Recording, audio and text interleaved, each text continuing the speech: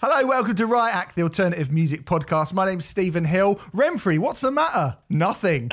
Nothing's the matter with you. Nothing's the matter with me, no. Because you're going to get to talk about one of your favourite bands on this, the Rioters Review. Thanks very much for being a patron of the podcast. If you're listening to this over on patreon.com/Riot Act podcast. If you aren't, if you're listening to it sometime in the future after it's been released for free, go to patreon.com/Riot Act podcast and sign up for exclusive content early, or there is some content that you will never get that for free. You will never get it. And you should sign up because you would have got this particular podcast ages ago.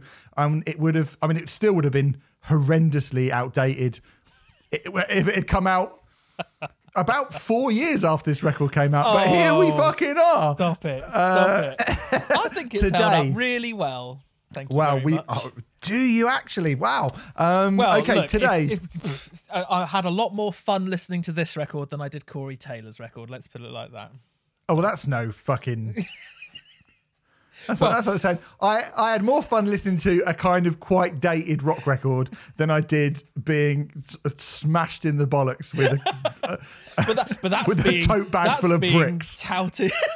Yeah, that's being touted as the fun record of 2020, isn't it? Oh, isn't it just? Take me back to 1996. Thank you very much. I mean, I really pathetic people that are getting paid money to pretend they like that album.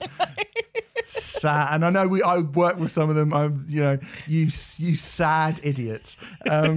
Stop pretending you don't like the Corey Taylor album. Stop pretending you do. We can see straight through you. Yeah. You fucking liar. Anyway, enough about that. Calling out people that I actually am friends with.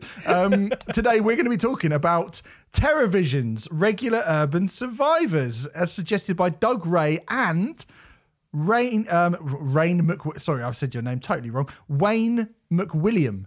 I'd like to thank you both, Doug and Wayne, profusely. This is an absolute honour and joy to me. Two people suggesting the same Terrorvision album. Yeah. Not even the main one either. Not even the one that most people go to. But I'm not most people, Remfrey. We would have ignored ones for How to Make Friends and Influence People because it is on my classic albums. I can't fucking wait for that. Come on, mate. It's a fucking... Trying to justify How to Make Friends and Influence People like a week after we do like the White Album or something. It's wall-to-wall bangers. It's wall-to-wall bangers. Yeah. The thing is, we'll get into this. I mean, we feel like we've just got into this that it's just I know. It's happening already. But we should anyway. I feel like you were about to say this is actually your favourite Terrorvision album. Is that what you were about to say? Because you're not like most people. Yeah, I mean it is. Oh, I thought it was until I listened to it today. Don't break my heart. Third album by Terrorvision, Regular Urban Survivors. It's a weird one, this because, yes, I don't really know where to start with this band or this record. I guess we should just very, very quickly, and I don't want to spoil, our fantastic classic album special that's going to be coming up on the album that preceded this. But were you a fan of Terrorvision at the time when this record came out, Remfrey? Yeah, it was a bit of a weird one. I think because I've sort of talked about this time where I was basically pretty much obsessed with Guns N' Roses, Metallica. Would I have been? I don't think I would have even been... maybe 96, maybe I would have been, just getting into Pearl Jam, I think, and like grunge, basically. Mm-hmm. But finger on the pulse. I know. Oh, but give me a break. I was 11 years old, for fuck's sake. But my brother, I'm trying to remember if this is right. For some reason, I had a copy of Some might say. Some people say. Thank you. I get confused between the Oasis song and Terrorvision song all the time. One is most definitely better than the other. Although actually they're both quite good songs, to be fair. Yes, I had a copy of that on CD cassette tape. CD cassette tape single. It was for fuck's sake. We're recording this early in the morning. It was a single on cassette. It's 11 o'clock. It's not that early. Fucking hell. Most people have been at work for 3 hours. I'm self-employed. This is early for me. It was a cassette single tape. Cassette single tape. That's what we used to call them back in the day. I'm sure you can attest to that. Definitely.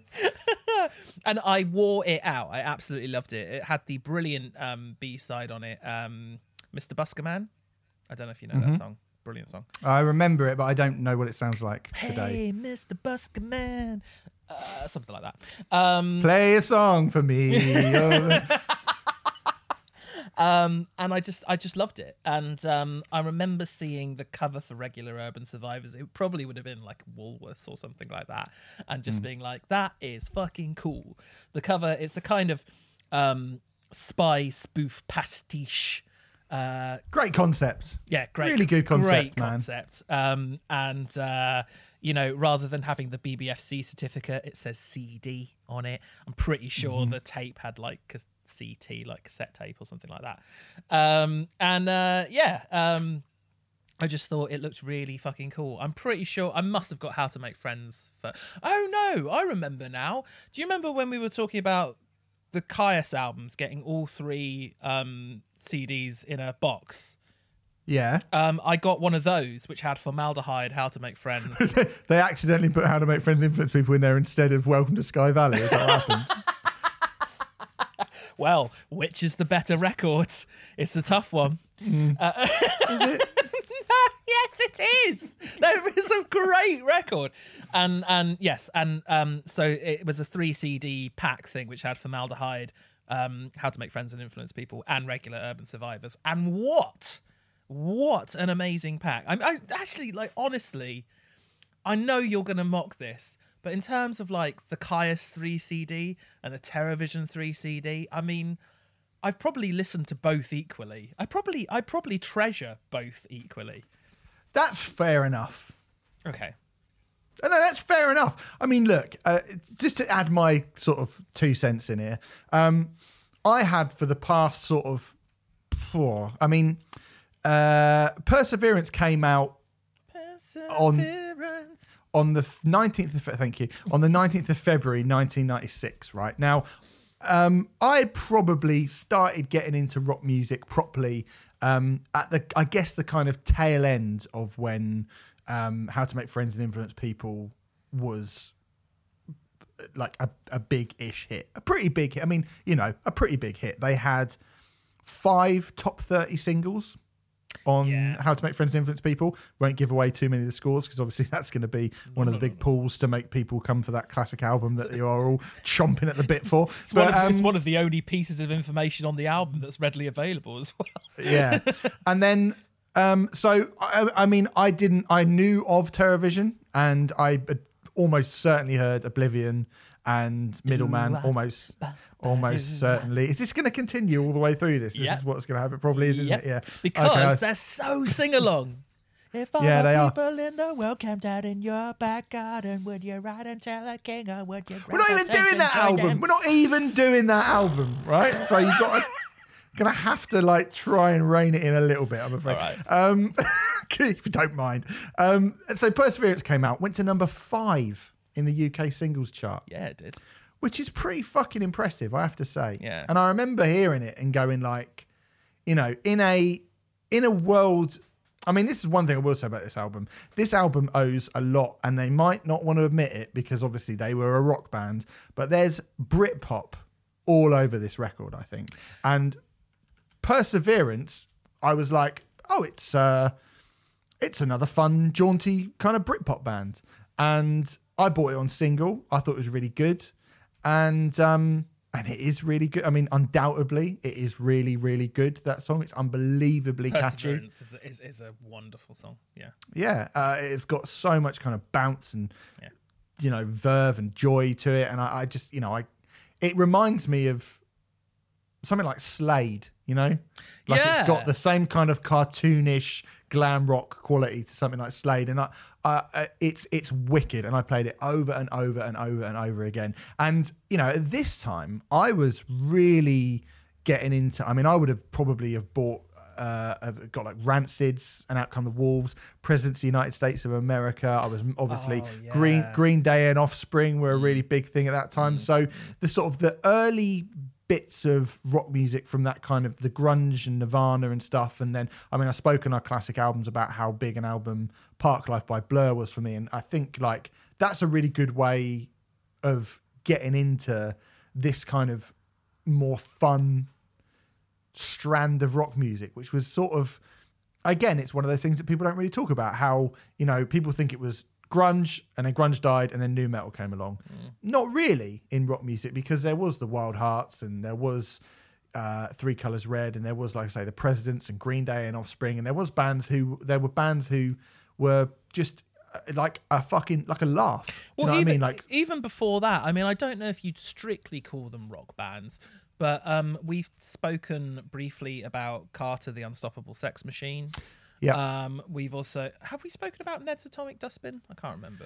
We haven't really spoken about the kind of Grebo, Ned's and Pop Will Eat Itself and stuff. We haven't really ever gone into that properly. But and the Wonder Stuff were another one of those bands who sort of like straddled that line a little bit as well. Yeah, you know, that you know, it wasn't the totally humorless, po-faced, serious, morbid time that people kind of often like to make out that it was. Not at all. No. And Regular Urban Survivors, to me, because I didn't really know, like, kind of subgenres meant fuck all to me at that time. Do you know what I mean? They meant literally, they were British, so I thought they were Britpop.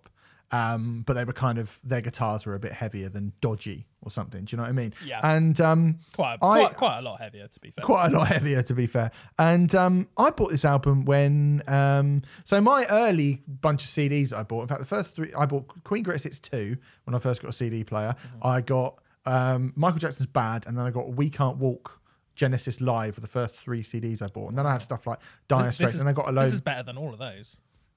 Yes. No, we're not bad. It's not better than Bad by Michael Jackson. Come on.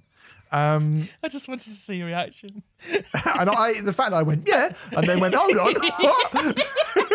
That's how good it is. It's so good. I'm waving the CD about like a fucking madman. I did that thing that you probably do when you're young as well, where you buy a lot of like, now that's what I call music, like dance hits. So I had a lot of like 90s dance compilations and stuff. And then one day, a guy lived in my village, Chalky White, Stephen White. We call him Chalky because White was his surname and we're hilarious. So why Chalky, does everyone in your village have a stupid nickname? It's not a lot to do around here. Sorry. Can come up with stupid nicknames. Carry on. He broke into my house when my mum was at work and I was at school, and he stole all my CDs.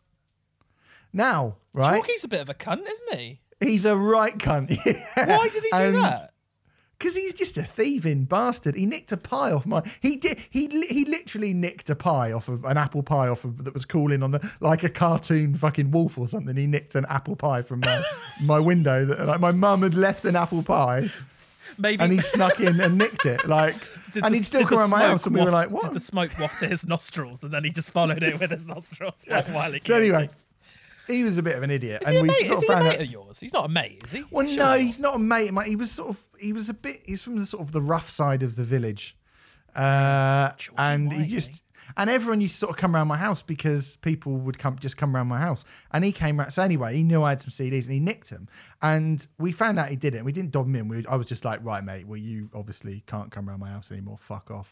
But my mum claimed it on the insurance because I think like he broke a window to get out as well. He broke the seal on the latch on the window. So mum was like, well, you know, we got home insurance. So I'm going to claim the sort of the payment for that back, and she claimed the CDs as well. And then one day she went to me, we got the insurance check through, and you've got £150 to spend on CDs to replace your CDs. Now I wasn't going to go back and buy, and actually, so I wasn't going to go, I'm going to go back and buy, you know, I'll rebuy that copy of, you know, Smash Hits 1992. I was like, well, fuck it, I'm going to buy Evil Empire. Oh no! I bought. I remember this like it was like fucking. It was like winning the lottery back then. I went into R Price and there was a sale on, and I bought Evil Empire. Nice. I bought Core by Stone Temple Pilots. Nice. I bought Amorica by the Black Crowes. I bought One Hot Minute by the Red Hot Chili Peppers. I bought fuck off, it's brilliant. And I bought a bunch of stuff basically. I think I bought Nirvana Unplugged because even though I'd heard it, I didn't own it. And I bought Regular Urban Survivors, which is one of the albums that I bought. The CDs that you bought that day. Of the CDs that I bought that day, yes.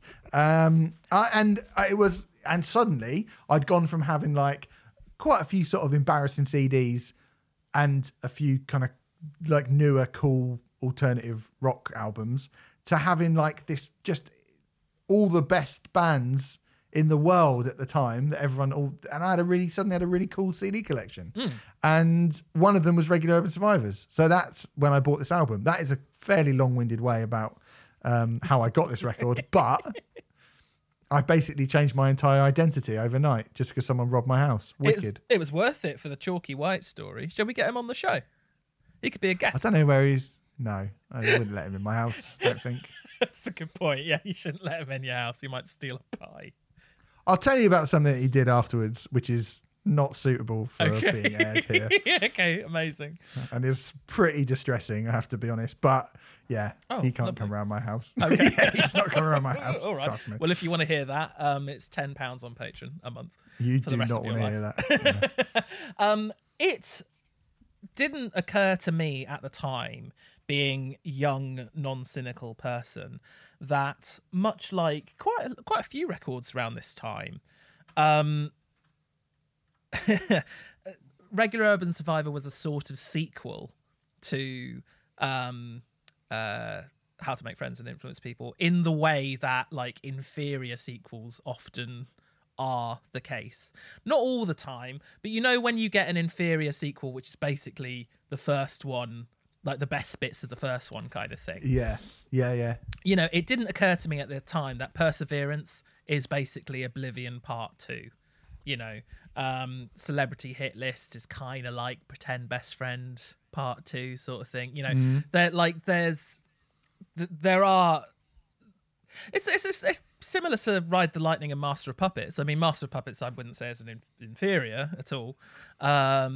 There's an argument to say it of, I know you won't agree with this, but Dookie and Insomniac. In fact, I think they're pretty much on the same level, Dookie and Insomniac. Yeah. But certainly they're the same, you know, same length, same kind of... The way that the albums kind of flow is the same. And it never really occurred to me until probably a few years ago, to be honest with you, which is quite embarrassing considering how many... When you were writing your thesis on Terrorvision. Yeah, exactly. Well, I got a job at The Independent, and the first thing I said is, I want to interview Terrorvision. But there is definitely sort of the sense that they kind of...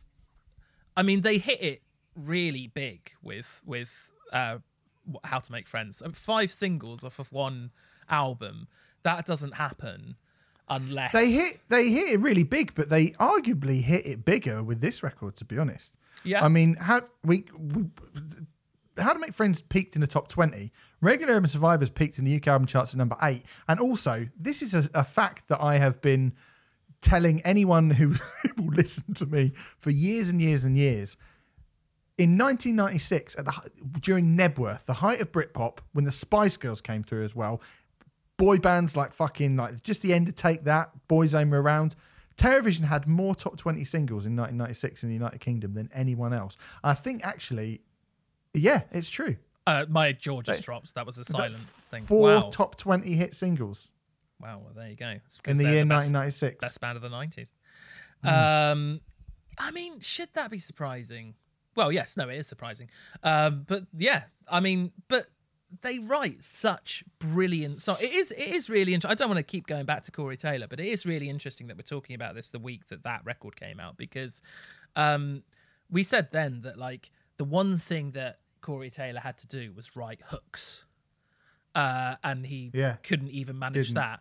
This, I mean, Terrorvision are so, and God bless Tony Wright. Tony Wright is brilliant at writing hooks that are really, really, really get into your head, but for the most part aren't annoying. And I think this was the kind of downfall of Tequila. I say downfall. Obviously, Tequila's a really interesting moment in kind of British rock history. So Tequila came later. It came after this record, but Tequila is kind of one of those songs which gets in your head, but is kind of cloying and is kind of annoying. I mean, I hate it. For the Hate record, it. Tequila is one of, in my opinion, objectively one of the worst songs Terrorvision have ever released. And I think this reaction to Terrorvision, we kind of like, every time they come up, we sort of joking, I mean, I am not joking in my love for Terrorvision. I think they are a fucking phenomenal band. But I think they became far more of a joke post Tequila, which is really odd because, it's this massive, massive hit. Did it get to number 1 or was it number 2? Number 2, kept off the top by Pretty Fly for a White Guy. Fly, of course, yes, that's right. And they did it. I remember when them. Rock came back. Rock was back. Rock's back, everyone! Yes, you remember that? And I remember seeing Terrorvision on Noel's house party, for example. You know, and all this sort of stuff. It's like, what the hell are Terrorvision doing on Noel's house party? That's amazing. Oh god, Noel's house party. They need to bring that back, don't they? Haven't brought that back. Haven't ruined that. No. Well, my love for Mr. Blobby as well. Michael Barrymore's house party would be better, I reckon. You imagining Michael Barrymore's house? Somebody pitching Michael Barrymore's house party in 2020. We've got to be careful there. We've got to be careful. Got to be careful. So anyway, but when obviously now when people think about Terrorvision, they think of Tequila, and it's really irritating and frustrating because Tequila is a bad impression of Terrorvision. I do appreciate it's Terrorvision doing a bad impression of Terrorvision, but it is Terrorvision without any of the kind of style or any of the kind of gumption. Like the fun, quote unquote, is still there, but there's this thing that we said, in the Corey Taylor interview that often review that's not going to happen anytime soon.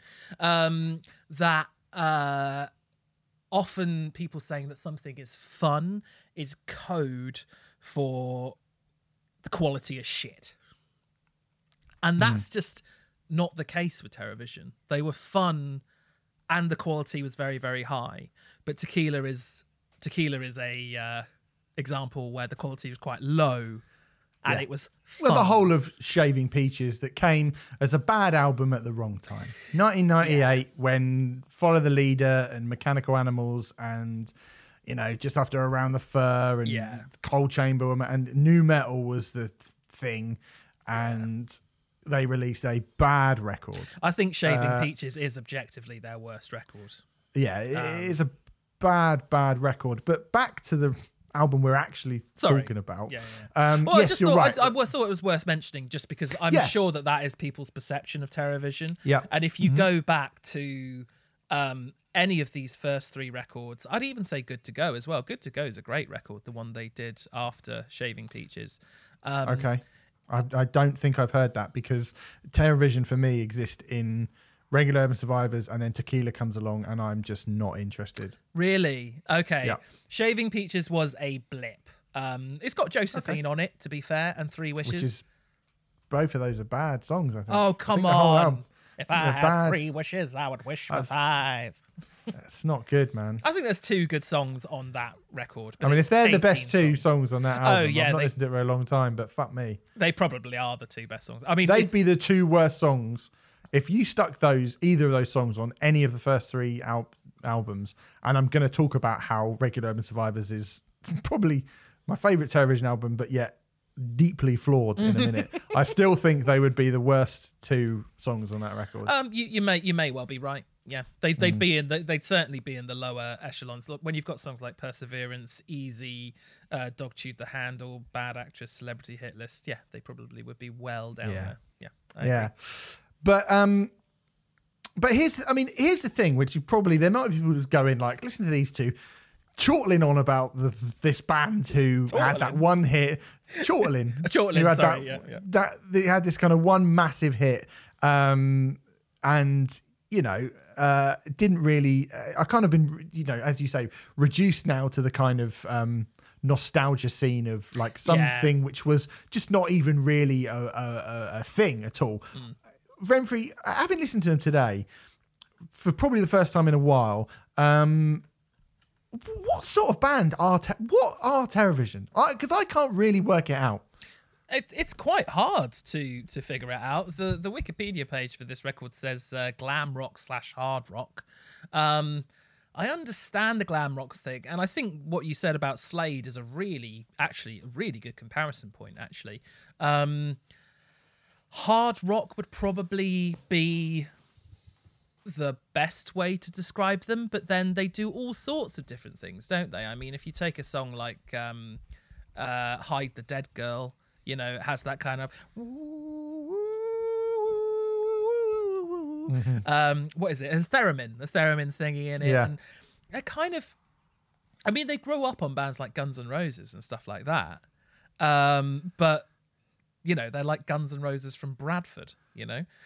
Well, this is the weird thing about it, I think, is that, you know, when I mean, for me, particularly Regular Urban Survivors, I mean, I will have to go back to How to Make Friends, but in my mind, How to Make Friends is a more of a clearly Brit rock. I mean, I think if you look at the bands who were sort of the big Brit rock bands around that kind of little period where it looked like Brit rock was going to be the thing, you could never mistake the Wild Hearts for a Brit pop band. You could never mistake Thunder for being a Brit pop band. You could never mistake Skunk Anansie for being a Brit pop band. They were Brit rock. They were clearly rock bands.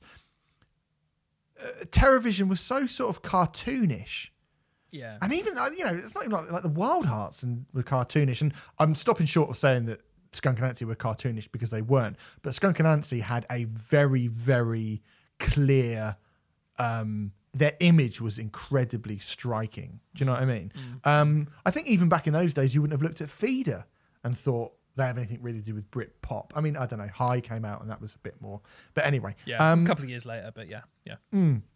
But certainly around that time, that sort of first wave of the big Brit rock bands, Censor, Skin, The Almighty, who I know are Irish. And I was going to add in, the only other one that sort of fit in around that time and that scene would probably Ash. And I think there was an art, you could have looked at Ash and gone, oh, that's a bit kind of Brit poppy, even though they probably wouldn't have been very happy about it. But Terrorvision, and particularly Terrorvision and Regular Urban Survivors, there's stuff like horns on Mugwump that you just would not be in a rock band. Yeah. There's stuff like the way that Easy play, the kind of clean guitar chords on Easy, is pure Britpop.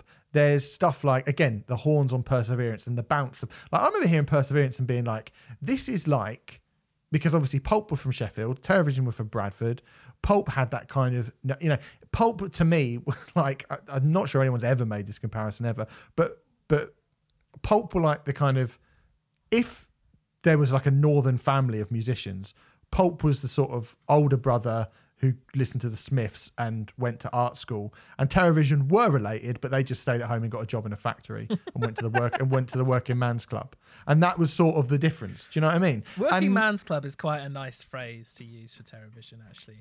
I mean, I mean that in a positive manner. And it's kind of pub rock, but it's also kind of, it's got the shine, it's got the kind of the day glow cartoony shininess of glam rock, but it's also got that kind of British tongue-in-cheek thing that the Britpop bands are doing.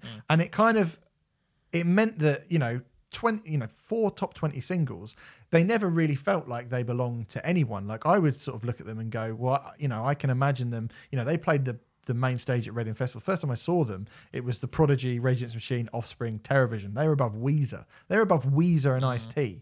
I mean, there was that year after when they were subbing Metallica, and then Marilyn Manson got moved up to, and they were people who were furious. I think Terrorvision were furious, like, we've sold more records than Marilyn Manson. Yeah. We should be above Marilyn Manson. And you think of that today, like Terrorvision subbing Metallica. Yeah. But nobody blinked a fucking eyelid at the time because they were that big. And, you know, I saw them at Glastonbury on the Pyramid stage on the same day as Beck and the Prodigy and the Smashing Pumpkins and like, you know, big fucking bands. Again, like I think Supergrass are a pretty good comparative band. Supergrass at the point where they were a Britpop band. But they were a Britpop band who had quite big guitars and sort of super sunshiny choruses, and Terrorvision had that as well. And then it's not as obvious and linear to just go, oh, they go in Britpop or they go in Brit rock, and that's the end of it. They're a really weird band, and to sort of go, oh, they're just the Tequila band.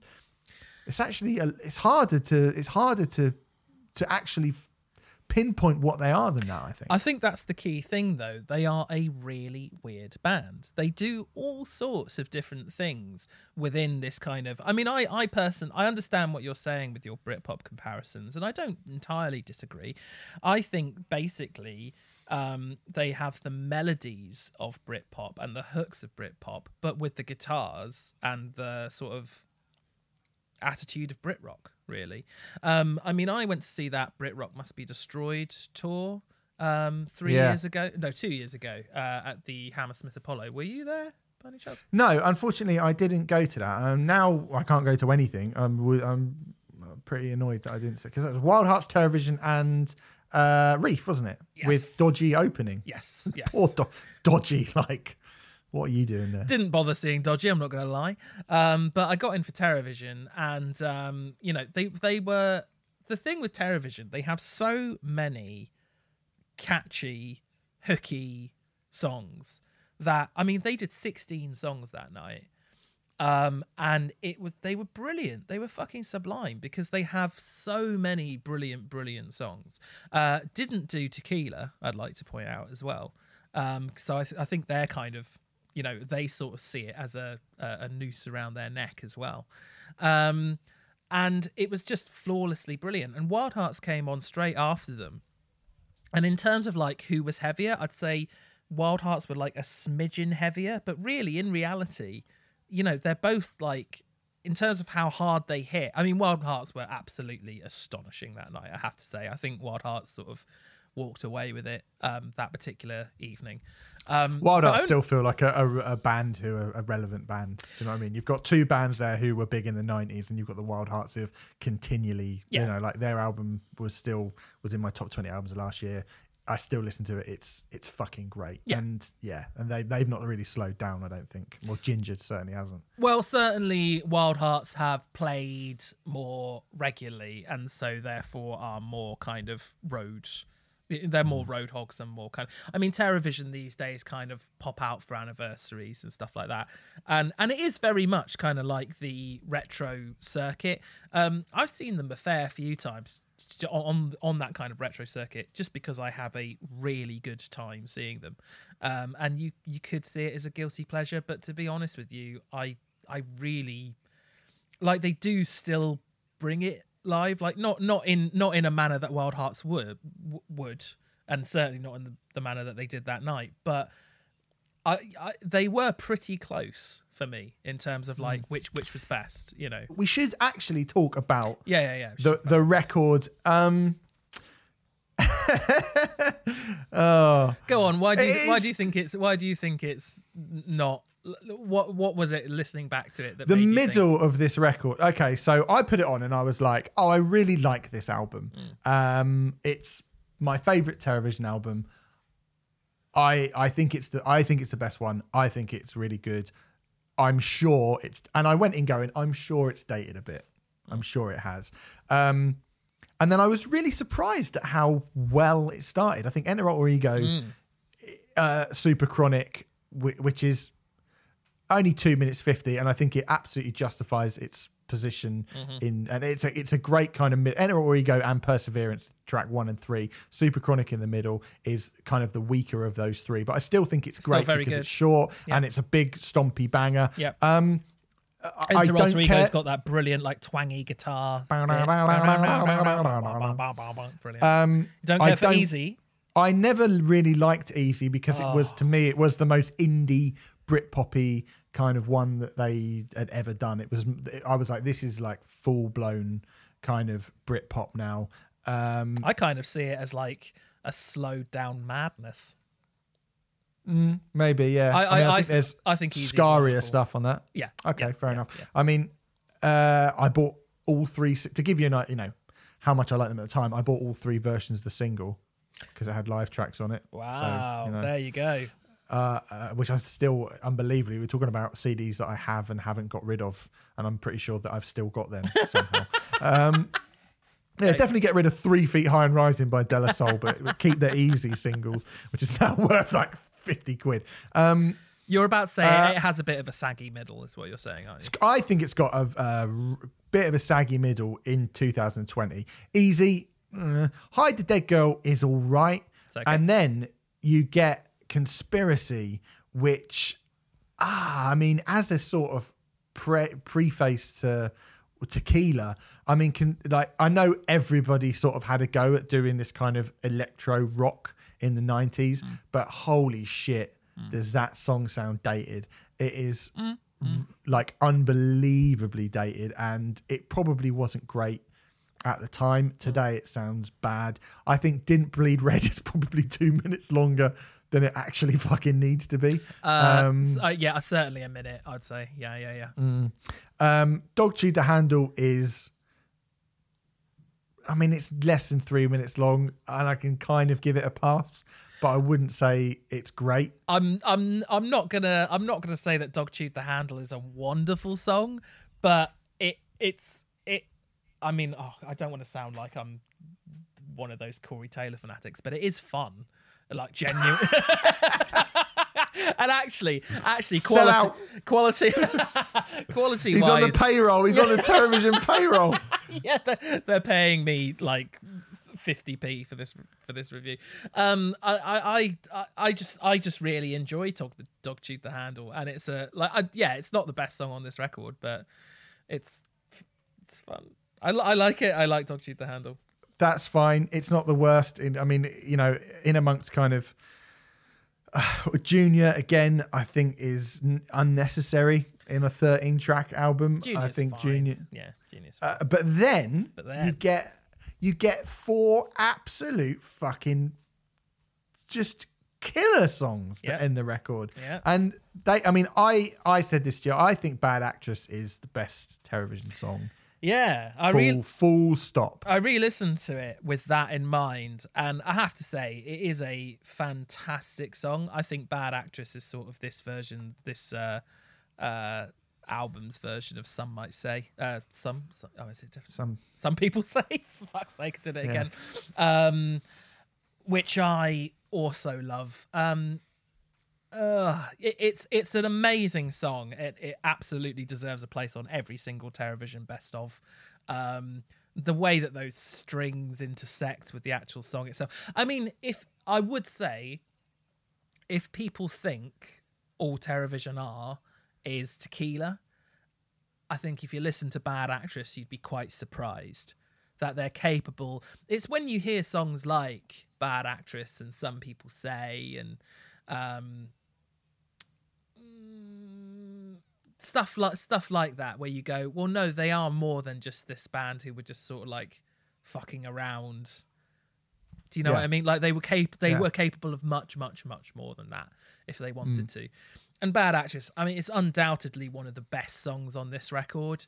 And yeah, it's a brilliant, brilliant song. I don't think I'd go as far as to say it's my favorite Terrorvision song, but it's undoubtedly a fantastic song. Yeah, I think it's like it is aged incredible. I mean, I would be, I think it's a weird one because on one hand, I would if you're 18 or if you're 20 and you're listening to this, if you're in your early 20s and you've never heard this band before, please do tweet us and let us know how you feel about this song, because I would be really, really genuinely interested to know how people feel about Terrorvision now. Same. And certainly that song, because I don't think if people go do wop whales and dolphins, I like Tequila, and they probably don't really consider a song like Bad Act. And I'm wondering if I think it sounds good today because I've sort of always was so impressed with it when it first came out, and now I'm going, oh yeah, I remember how impressed I was with this. But I genuinely think like it sounded to my ears, it sounded really, really good still today. Just a really good song, really well written song. It's a brilliantly some really good strings. It's a brilliantly crafted song. Like I mean, genuinely, it's brilliantly crafted. Like when it goes to "If I was to say anything, you say it." Like when it goes into that bit.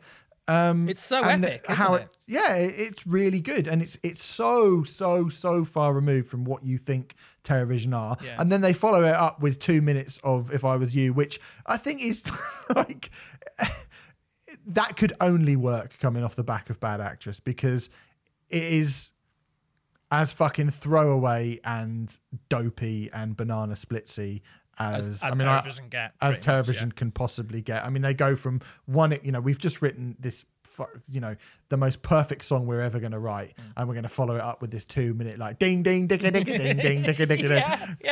And it's like, this album's version of what the Doctor ordered, again, from How to Make Friends. And but again, like, that song live sounds fucking great. I mean, that was one of the songs that they played at the Hammersmith Apollo when I last saw them, and it was great. It was fucking awesome. I bet. And then Celebrity Hit List again, Celebrity Hit List again, another fucking top 20 hit, and again, like, a big fucking riff and a really, really catchy chorus, and then it ends with Mugwump, which I think might be my second or third favorite song on the record. Again, like, super catchy. I love the horns. It's not really what you expect Terrorvision to do. It's quite Britpoppy. It's quite Parklifey. I think it's quite. It reminds me of Blur. Quite a lot. I can see that. And it just, I think those last 4 songs that is the bullseye for this record.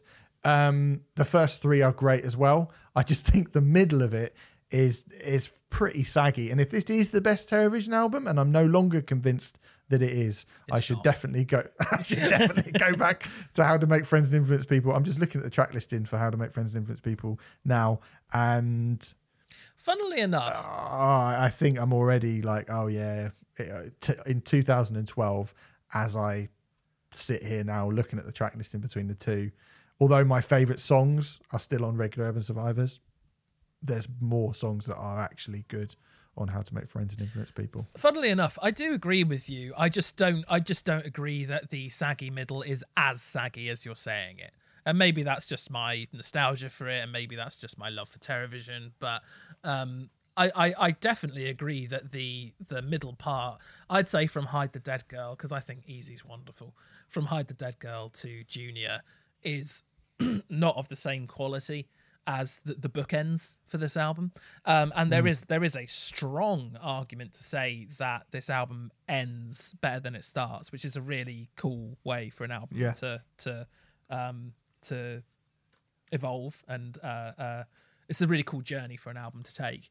But songs like Conspiracy, and I mean, I don't think Conspiracy is a bad song. I'll accept that it's not dated well, but I don't think it's bad, quote unquote bad, It is bad. All right, fine. Mate, I'm not being funny. That is not only a dated song, but also quite a bad song as well. Okay. Do you not think that? You know what? Now what? You know what? It's like, that is one of the times where it's kind of cloying what they're... You know damn well what? And I remember I had this album on when my dad came to pick me up to go to football back in the 90s when we used to go and watch Pompey, and I was in my bedroom and he came upstairs and I was listening to this album and that song came on and he went, "What is this? It's fucking awful." And I went, "Shut up, old man. Shut up, old man. This is what the kids are listening to now. This is cutting edge and all this." I was like, "You're just a fucking old fuddy-duddy." No, he was right. It's shit. I would be happy to say that it's quite probably the worst song on the record. But bad. It's dated. It's undoubtedly dated. I don't think it's like objectively a bad song, but it's not dated very well. I would totally agree with you on that. Terrorvision did do this electro pop thing a little bit. I think they did it with better results on Do You Want to Go Faster, which was the first single from Good to Go, which you probably vaguely I have heard that. Yeah, I have heard that. So they did do that a little bit. And most electro stuff from the 90s has dated really badly because technology's really moved on since then. But, this record was made, 24 years ago, so it's not a massive surprise. No. I mean, it's not the only thing that's dated from it, to be perfectly honest. No. It does sound, this sounds like, it sounds like 1996. Again, for me, the greatest year for music ever. And we're talking about a very, very good record from the greatest year for music ever. But like, nothing, I mean, if someone said to me, like, what did 1996 sound like? I think you could play them Celebrity Hit List or Perseverance and go, that's what 1996 sounded like. Yeah. As much as you could, fucking, what's the So Sally Can Wait? What the fuck? As if I've forgotten the name of Don't Look Back in Anger. What? Yeah, as much as Don't Look Back in Anger or Country House or, I know that was Country House was 95, but But there's a difference between saying this is what blah blah blah era sounded like and something having dated, because a song like Perseverance, I would say, hasn't dated. I think it sounds very 1996, but has it dated? I don't know. I think it's such a fucking class song. I'm not sure if it has. Bad Actress certainly sounds brilliant still. I don't think Celebrity Hit List has dated particularly. no. Conspiracy, yeah. Didn't Bleed Red, yeah. Hide the Dead Girl, yeah. I get it. Definitely there are some dated songs on this record, but maybe even Enter Alter Ego, which is a brilliant song, but I don't know if I could honestly say, oh, that sounds really current. But yeah, I think I understand what you're saying, and they do very much evoke that era, but just because something evokes an era doesn't mean it's dated. I think there's a nuance kind of difference between those things. I absolutely agree with you. Yeah, I totally agree. And when I say, like, if someone was to say to me, what did 1996 sound like? And I would go, it sounded like Perseverance by Terrorvision. Yeah. And I think it did. And I think that makes it sound like you'd probably go, it's a pretty fun year. Yeah. And it was. Well, I was high on a Molotov of cocktails, I was low on 100 things. I was wrong to put my money where my mouth is, but I was right about the whales and the dolphins. What I also like about Perseverance, which we haven't mentioned, is the doon doon doon doon doon doon doon doon doon doon, which always makes me go, when the snowman brings the snow. If you can't, that bit. I mean, again, the Slade thing is like that bit when it goes doon doon doon doon doon, and you don't sing where the snowman brings the snow. It is that song. It absolutely is. I mentioned earlier. Actually, Wizard and Slade are actually quite good. Did Terrorvision release a Christmas single? I don't think they did they? They would have been but they would contenders. have been fucking perfect for it. Yeah. Absolutely fucking perfect for that. I did see them live a fair few times on this record. So I saw them playing Reading for the first time, Reading 96, as I mentioned, on that just spectacular day. The further I get away from that day, the more I realise it was one of the best days of my entire life. And I don't care how emo or pathetic that makes me sound. It was fucking glorious that day. We had, as I've mentioned already, the Prodigy, Rage Against the Machine, Offspring, Terrorvision, Weezer, Ice-T, Butthole Surfers, Collapsed Lung. That was and Seaweed as well. And and it was just an amazing. It's first time being at a festival. Yeah. And it really got going because, I mean, to be honest, I didn't know anything about Seaweed. I knew one Collapsed Lung song. Oh, Downset were on, who were great, but it was quite aggressive for me at that time. And I didn't know anything about the Butthole Surfers really. I knew a bit of Ice-T, but I was sort of not as interested in rap at that point. And I really liked Weezer, but Weezer didn't want to be there, and they played a load of stuff from Pinkerton that no one had heard. So it was a bit like, okay, see you then, guys. As can be heard on the Pinkerton Deluxe Edition. As can be heard on the Pinkerton Deluxe Edition and our podcast about Pinkerton on the classic albums. And it wasn't really, like, the day really, for me, was building up to that run of Terrorvision, Offspring, Rage Against the Machine, Prodigy. And when Terrorvision walked on, I was just like, there's a band who's, I've got both, I know all their songs, I know every song. And it was the first time I was like, I know every single fucking song this band are going to play, apart from like the 2 songs they played from Formaldehyde, which I didn't own at that point. And they were brilliant. I remember Tony Wright was wearing orange combat trousers. Nice. Which is a bold choice. Yeah. I actually went and bought some orange combat trousers in the aftermath of that. And people said to Inspired by me, Tony Wright. and people said to me, that is a bold choice. You're wearing orange camo trousers. And I said, yes, it is a bold choice.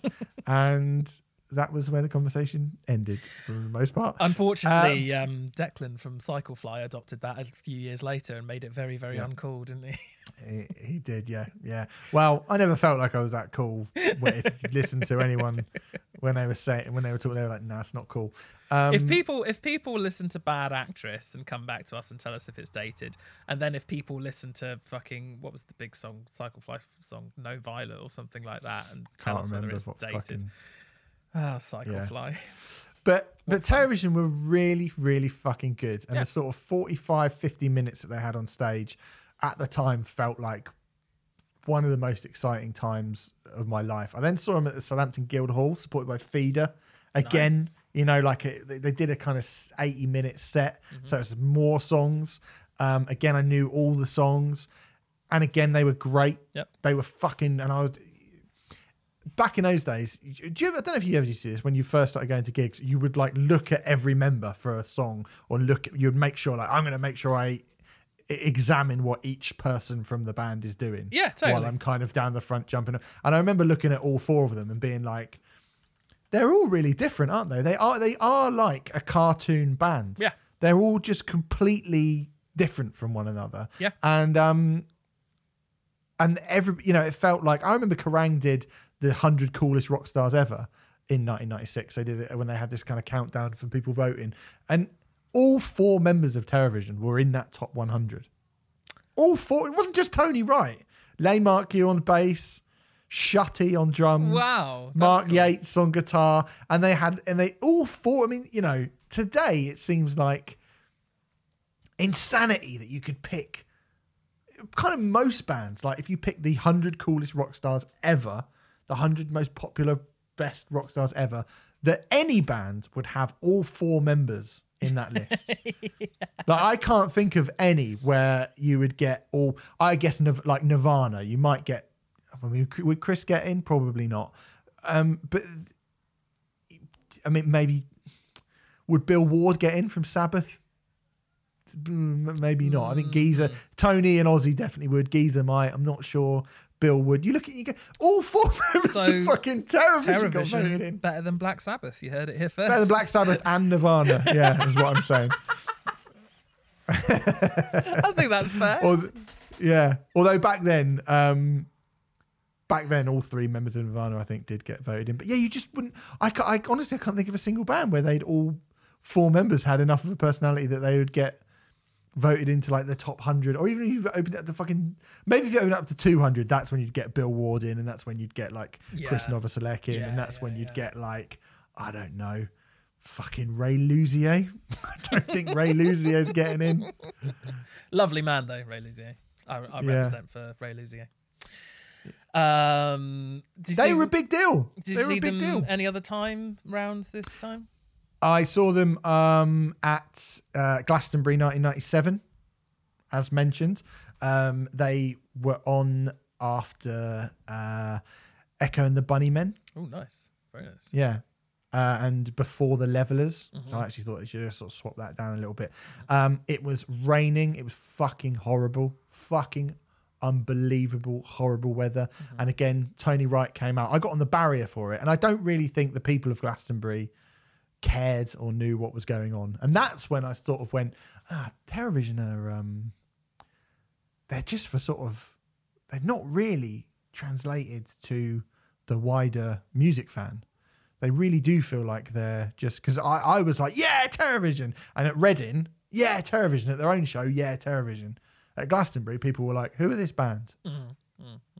And that's when I sort of thought, rock music, it's not quite as culturally relevant throughout the country as, like I say, Supergrass came on, a few hours later, and everyone was going absolutely batty for them. Even the Smashing Pumpkins, people were like, just some fucking old rock band, aren't they? In 1997. But they were good. I mean, Terrorvision were very good again, and they gave a lot of energy, but it was like absolutely shitting it down in the muddiest field in the world, and a bunch of people who were just really there to sort of take acid and listen to dance music, which was sort of the cool thing at the time. We're just sort of staring at them like, who are these fucking clowns? Yes. And then they played Reading before Marilyn Manson, in between Bush and Marilyn Manson. And again, they were very, very good. Although at that point, having seen them so much, I was slightly less excited about it. And, you know, I got a bigger, they didn't get as big a pop, to use a wrestling terminology, as Korn did, as Jonathan Davis did when he came out on stage with Marilyn Manson. And that's when I remember sort of thinking, yeah, I think maybe like the game's going to be up soon. I do definitely remember feeling that. Yeah. But hey, it was a wild ride while it was happening. Well, it was an interesting one, wasn't it? Because as I mentioned before, Tequila got to number 2 in the charts, and then EMI dropped them because they released 3 Wishes as a single. And it was their first single not to chart in the top 40, I think. And as a result of that alone, EMI dropped them, which is kind of mad when I mean, as you've already correctly said, Shaving Peaches, not a great record. Not very good at all. Full of filler, 18 songs, way too long. Like, yeah. Not great. I do think there's 2, maybe 3 good songs on it, but yeah, when you're talking about an 18-song record, that's not very good at all. But yeah, EMI dropped them despite the fact that, just a few months previous, they'd had a number 2 song in the charts, which is absolutely crazy. And then that led to Good to Go, and then basically their dissolution. Just shows, I mean, it's so ridiculous, isn't it? But like, first time I ever saw Terrorvision live was at my first ever show. See, Metallica at the Big Day Out. We've talked about this a few times before. So Terrorvision played July the 10th, 1999. I was bloody excited to see them. They headlined the second stage. Headlined the second stage, yep. Subbing to Metallica. I don't remember loads about it. I just remember having a bloody lovely time.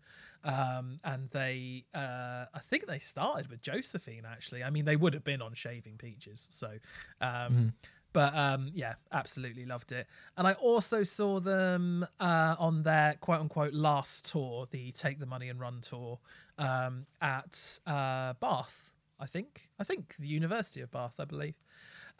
Which was absolutely brilliant. I had an absolutely stonkingly good time. And then since then, I've just seen them since they returned. I saw their first show, well, not the first show back, but the first tour back at the Forum, which was actually might still go down as my favourite ever Terrorvision gig. Not because they were particularly brilliant. And actually, Tony Wright had... a really bad throat, and his vocals were terrible. There is actually a bootleg of that show. It might even be on Spotify, you know. I think it's called For One Night Only. And to listen back to, it's pretty terrible, if I'm honest. But it was just one of those nights. Oh no, it's called Hit List. And it's on Spotify. It was just one of those nights where he basically came out and he was like, I've got a really bad voice, so you need to sing for me. And the crowd were just so up for it. And I remember I was pissed with my girlfriend at the time. Hello, Alison. And Red Bull and vodka was a big thing. That was like when that was the big drink. Yeah. I remember that. Oh my God. And all the E numbers and all the caffeine and the bull spunk or whatever it is, taurine that was in it, mixed with the vodka, just gave you this ridiculous drunken high where you were kind of like pissed out of your mind, but also really hyper. And we'd had a silly amount of Red Bull and vodkas before going in, and I had the best time. It was amazing. I saw them when they did How to Make Friends and Influence People in full. That was okay. Album shows. I've seen them a bunch. The Hammersmith Apollo you show. Have? That was great. Yeah, I saw them at Download 2012, I want to say, when it was near. Yeah. They were on a second stage. I mean, that was the last time I saw them. I thought they were actually like pretty good, considering again it was rainy, horrible second stage Download. The whole place was covered in mud. It was gross. And they only had half an hour. I think my point is even now, even as a quote unquote retro band, the songs are so good. And they're just so much fun that you're just gonna have fun, aren't you? I mean, if you're watching them in the rain, it's going to be harder to have fun. But you know, that's not their fault. It's what I'm saying. No, it's not. I feel like we should stop this now before we get into like, hey, thanks for your £1 donation. Now pay £5 to hear all this again at a later date. Yeah, you're probably right. Yeah. So there you go. But Regular Urban Survivors, for me, as I said, 1996, my favourite year for music. Just a really, really, like I left school that year. And this album... It's the best album of 1996 as well. No, it does define, and it does, I think, maybe more than any other. But what I will say, I will end on this, is that more than any other record from that time, I think it surmised for me how I felt at that point. Yeah, I agree. Do you know what I mean? It was like, I've said it all these times before, Euro 96 and Nebworth and Sex Pistols got back together, and I was leaving school. I was doing my exams. I left school.